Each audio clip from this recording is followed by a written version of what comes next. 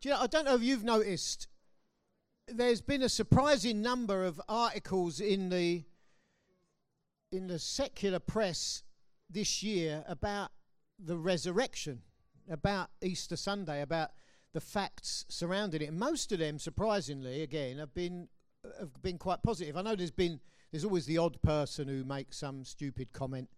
One of my mates said he don't believe all that silly stuff that he said Jesus never existed. It's like a myth or a fable. It's nonsense. I mean, even your non-Christian historians would disagree with that. If you investigate seriously, you will see that it's true. I mean, I can remember years and years ago when I first became a Christian, somebody lent me a book called Who Moved the Stone by a fella called Frank Morrison, I think it was. It's an ancient book then. I think it was written in 1930. But this guy, not a Christian, set out to investigate the claims of Christianity and the claims around the resurrection to disprove them. Guess what? He became a Christian because he couldn't disprove them. There's another guy called Josh McDowell, a very, very brainy fella who also did exactly the same thing. He thought, right, I'm going to disprove this nonsense about Christianity, this nonsense about somebody dying and coming back to life again. Guess what? He became a Christian. He wrote a book called Evidence That Demands a Verdict. In fact, his grandson has just reissued that same title with some added material that he's put in himself. He's also a very brainy fella. And there's another guy called Lee Strobel who wrote a book called The Case for Christ. A journalist, I forget which, one of the major American newspapers, set out to disprove the nonsense around the Jesus story. Guess what? He became a Christian too. In fact, there's a movie with the same title as his book, The Case for Christ, which has just come out, or it's certainly been released in America, which apparently, I've not seen it at all, I've only seen a trailer, is a very, very good account. So, people set out to disprove that Jesus died and rose again, that Jesus even existed, and they couldn't do it. I thought I'd just start this time just to run through some of the facts around the Easter story from what we know of documentary evidence and eyewitnesses. So let's just run through. Let's look at starting on the Friday night. On the Friday night, Jesus and two criminals had been crucified. And they'd been crucified on the Jewish day of preparation for the Passover. The Passover festival, the Passover feast commemorates the exodus of the Jewish people when they were liberated from Egypt. And if liberated from slavery, if you remember the story, it's called the Passover because the angel of death came and literally passed over the homes where the blood of the lamb had been daubed on the doorposts. Can you see some similarity there? The blood of the lamb saved their lives. And because the Jewish authorities on that day of preparation for Passover didn't want the crucifixions to extend into the holy days, they sped up the executions as they often did, or how they had the Romans do it, certainly. In the normal way of speeding up someone's execution, the horrible death that crucifixion was. Crucifixion was almost like a swear word. It was a horrible thing. They would smash the legs of the person hanging on the cross so they couldn't even take the weight of their body on the nail through their feet as well. So they would hang and die much quicker, suffocating generally. Interestingly, when the soldiers came to do the same to Jesus, they didn't need to because he'd already died. They stuck a spear in his side just to make sure. But even that fulfilled prophecy that none of his bones would be broken. So that's the Friday night. So Jesus is dead. One of those watching the crucifixion was Joseph of Arimathea, he was a high-ranking member of the Sanhedrin, the Jewish ruling council, but he was also a secret believer. He was a secret follower of Jesus. And Joseph went to the Roman governor, Pilate, to ask for the body of Jesus to be released to him so he could bury Jesus, give him a decent burial. Usually, at times like this, there would have to be a number of executioners had to verify the death of the victim before the body could be removed from the cross. But Pilate agreed to let Joseph take the body of Jesus, so he must have been confident that Jesus was well and truly dead. Then that body was wrapped in grave cloths and buried in the tomb. The burial of Jesus was carried out, as I've already said, under extreme pressure of time because of the fast approaching Passover and the Sabbath itself, and which began officially at dusk. So as the sun went down, that began. So the body was hurriedly prepared for burial. The washing of the body and the anointing wasn't completed as they would have liked on the Friday, and I suppose that's why the women came to the tomb early on the Sunday morning. And Joseph of Arimathea and another member of the Sanhedrin, a fellow called Nicodemus, who was also a secret believer, took the body of Jesus from the cross and placed it in Joseph's own tomb. And between them, they hurriedly wrapped the body and packed it around with spices as they did in them days. And the jaw would have been wrapped with a strip of cloth. Almost certainly the wrists and the ankles would have been, of the corpse, would have been bound up with strips of cloth, as well as the shroud itself, to keep, just to keep the body in place. So Jesus is dead. He's wrapped in grave cloths. He's buried. Then a rock was put across the entrance of the tomb. The average size of the entrance would have been about 4.5 to 5 feet high. To cover that would have took a stone, they reckon, weighing around 2.5 tons. It may have been a carved stone, much like a big wheel. More likely, it would have just been a rough-hewn rock, which would have just been shut the door. So Jesus is dead. He's wrapped in grave cloths. He's buried in a tomb. A big stone is placed over the tomb. What next? A guard was placed over the entrance. The Jewish leaders were concerned about what would happen next. They'd been fearful of Jesus' powers. They didn't like him, did they? This man healed the sick. They saw him do it. He even raised the dead. They may have even wondered whether it was possible to stop him, let alone kill him. And now that he was dead, and even then, strange things had happened when he died. If you read the accounts, the sky had gone black. It was like an eclipse or something for hours. The curtain of the temple, the curtain that separated the most holy place from the outside world, was torn from top to bottom as he died. And then there have been reports of actual tombs breaking open and dead people coming back to life again. And this is not normal.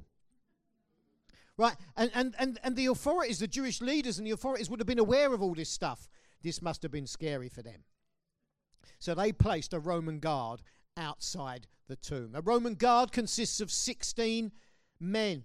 16 men standing in a square, trained Roman soldiers, 4 on each side facing out, were expected to defend themselves against a whole battalion. These were trained soldiers, trained fighting men on guard outside the tomb. So, the scene is set. Jesus is dead. He is wrapped in grave cloths. He is buried in a solid rock tomb. The tomb has a 2-ton rock across the entrance. The tomb is protected by Roman guards. And there's one other thing. There was a seal placed across the tomb. The tomb was ordered to be sealed. It would have probably been like a big cord stretched across the rock fastened at either end with some sort of sealing clay. Finally, the clay packs would have been stamped with the insignia of the Roman governor. That seal protected the tomb with the full authority of the Roman Empire. Anyone trying to tamper with that stone, break the seal, would have been answerable to Roman law. So there it is. Jesus, dead and buried. All the hopes of the people who followed him dashed. Oh. Sunday morning. On the Sunday morning, things changed. Right? So the seal was broken. That would have made the full forces of the Roman Empire spring into action. Whoever broke that seal would have been hunted down and executed, traditionally by crucifixion upside down. Right? The seal was broken. The guard had fled. Those seasoned soldiers who were trained to fight against a whole battalion were nowhere to be seen. Why would Roman soldiers do that? Only if they'd encountered a force far greater and far stronger than them. Right? That stone, that 2-ton stone, had been moved away from the entrance. Eyewitnesses, some hostile and some sympathetic, state that the rock which had covered the entrance to the tomb had been moved aside. All the gospel writers state that the stone which covered the tomb was of some considerable weight and size. Certainly when those women went early that Sunday morning with the spices to prepare the body properly, they must have wondered who was going to help them to move the stone. How are we going to move the stone? We've got to get to Jesus. The stone was moved. The tomb was empty.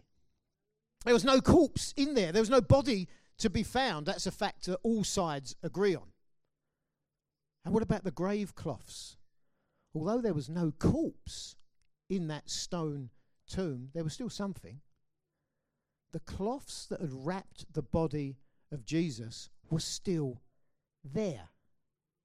Now that raises serious doubts about the theory that someone had stolen the body, right? Because you just imagine this, right? You're a grave robber, right? You get past the seal, you kill the guards, you move the stone, you get in, you grab the body, you think, come, let's go. No, we're not going to go. Let's unwrap the grave cloths first, right? And not only, and if you read the account, it says the cloth that was around his head was neatly folded and left on that stone shelf. Would a grave robber do that? So they could run through Jerusalem with a naked corpse over their shoulder? I don't think so. Right? What else happened? He appears to other people after he's dead. Right? Because he's alive.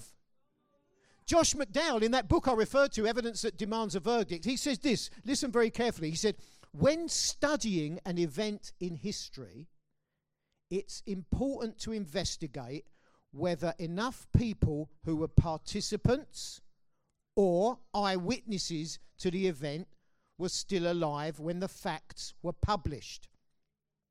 If the number is substantial, the event can be fairly well established. He's just looking at the thing objectively. He's saying, if there's enough people around who saw it happen, who can challenge the writings about it, or can confirm the writings about it, then it pretty much happened. One of the earliest records of Jesus appearing after the resurrection was to 500 people at one time, as well as to the disciples, to his friends, to the ones who were devastated by his death. Then they saw him alive. A well-known early 20th century preacher by the name of Campbell Morgan, he said this: the resurrection is the most stupendous supernatural miracle that the world has ever known. It supersedes everything else, because if he is not risen from the dead, then everything else collapses. Echoing the words the Apostle Paul wrote to the church at Corinth, 1 Corinthians 15, where Paul says this: He says, since we preach that Christ rose from the dead, why are some of you saying there will be no resurrection of the dead? For if there is no resurrection of the dead, then Christ hasn't been raised.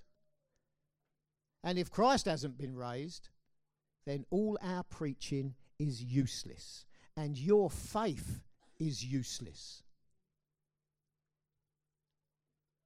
And we apostles would all be lying about God.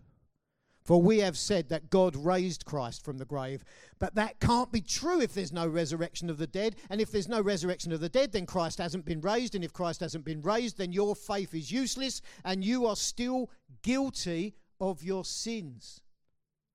In that case, all who have died believing in Christ are lost. And if our hope in Christ is only for this life, we are more to be pitied than anyone in the world. Some people are very upset about the resurrection, but it is key to our faith in Christ Jesus. Essential. Loads of things have been said about it. You know, social media is not the best place to be educated, but there's some stupid things been said on there over this last week or so. Some people saying that Jesus never died. Some people saying, you know, he must have just fainted away, swooned. You know, he'd been up all night and he'd been pushed around a bit and he'd lost some blood. But thankfully, in the cool of that tomb, he was revived and moved that stone away and walked through the garden, went home, and it was all right. Can you see the nonsense of it? When you look at the evidence says, yes, he was dead, and yes, he was alive again. Right? The actions of the apostles support that, right? Because those early followers of Jesus, they support the argument that Jesus was dead and raised to life again, because it wasn't easy for them, was it? To go, I mean, it would have been much easier for them to say, look, we followed Jesus, we loved him, you saw the miracles, and the teaching was fantastic, weren't it? But, you know, I know he's dead now, so, sorry, we made a mistake. And you back out of the temple quietly, don't you? They didn't do that. They literally put their life on the line, many of them giving up their life for this. Was it a lie, or was it a fantastic truth? He's alive again. I'm going to tell people. I'm going to go preaching it. I'm off. It may take a persecution to scatter me from Jerusalem to go somewhere else, but I'm going somewhere else to tell them. Jesus is alive. They knew that Jesus had come back from the dead. In the first chapter of the book of Acts, he says, he appeared to the apostles and he proved to them in many ways that he was actually alive. And he talked to them about the kingdom of God. Listen, if it was a made-up story, as some people say, why did those men give up their lives, many of them? Why did they put their lives in danger on a daily basis? Because he showed himself to be alive. Jesus appeared through his time on earth in lots of different ways. He first appeared as a baby, a little baby. God appeared as a little baby at Christmas time. Later, he was seen as a great preacher. Like I said, they were amazed at his preaching because he taught as one who had authority. He appeared as a miracle worker, healing the sick, walking on the surface of the lake, calming the storm. Imagine that, telling the weather to calm down. And it worked. All the stuff he did, feeding the 5,000. He was a miracle worker. He appeared as a lowly servant. To their embarrassment, his followers. One day he took a towel and wrapped it round his waist, and he got a bowl of water and he knelt at their feet and washed their dirty feet for them. The task of the lowest of slaves. Jesus did that. And then on that fateful day, he appeared as a disgraced criminal. on the cross. But we know that he was a sacrificial lamb. We know that without the shedding of blood, there is no forgiveness of sin. Because we know bits of the Bible, don't we?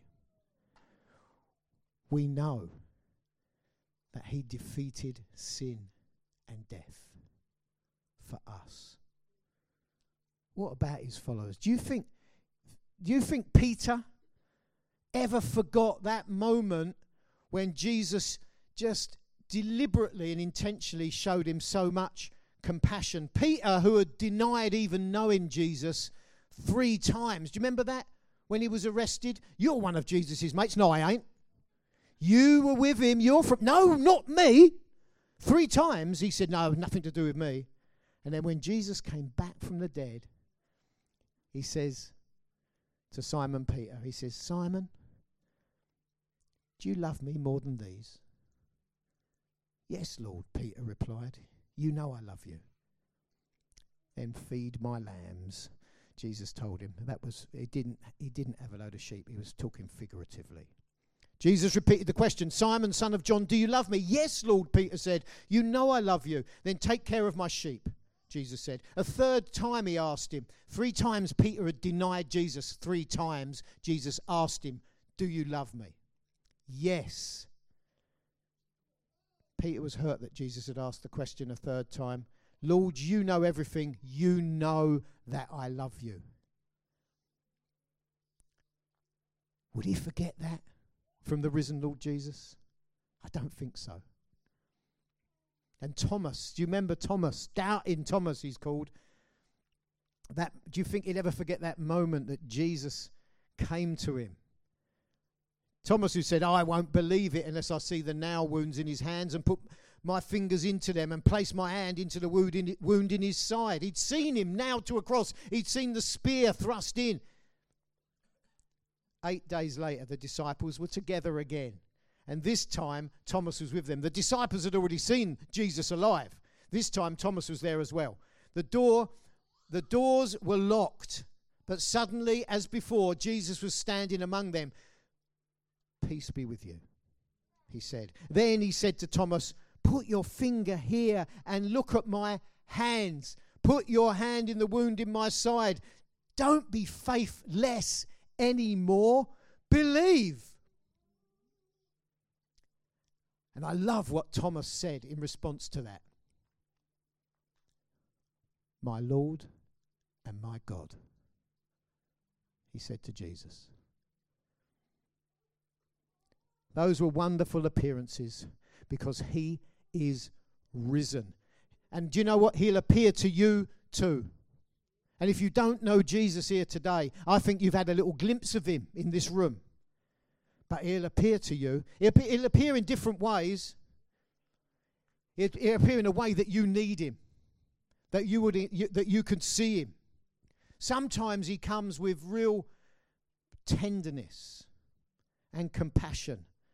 But how did Peter feel after denying Jesus 3 times? How would he have felt after that? And yet Jesus comes to him and says just what he needs to hear. 3 times you denied me. 3 times I'm going to say, I love you. I love you. I love you. What's he going to say to you? Maybe you're broken. Maybe you're physically broken. Maybe you're emotionally wounded. Jesus says, I want to bind up your broken heart. I'll mend you physically. I'll mend you emotionally because I'm alive.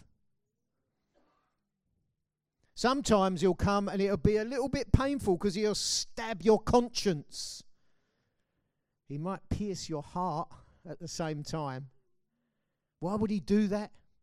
Because he loves you. Think, oh no. He's just told me how bad that really is. How wrong that really is. That hurts, don't it? But then he says, listen, but I love you enough to forgive you. I love you enough to change your life. I love you enough to take you who you're nothing really, and I'll make you a somebody in the kingdom of God. That's what the risen Lord Jesus does. Sometimes he comes with such overwhelming glory and majesty that you just have to fall at his feet in adoration. And it might even be a bit embarrassing, but actually you don't care because he's so wonderful. And you know what? He's still doing it today. We still see lives change today, don't we? There's a room full of people in Bermondsey in London in 2017 who love Jesus. Maybe some of you don't, but you can. So many proofs of his resurrection. In a couple of weeks, we're going to be baptizing some people. What does that say? It says people today believe this stuff and have surrendered their life to him and accepted his forgiveness and love. It's still happening, isn't it? Because of the resurrected Lord Jesus. Listen, Jesus is alive. He is risen. Amen. Amen. Let's give him a fantastic round of applause as the musicians come to the stage.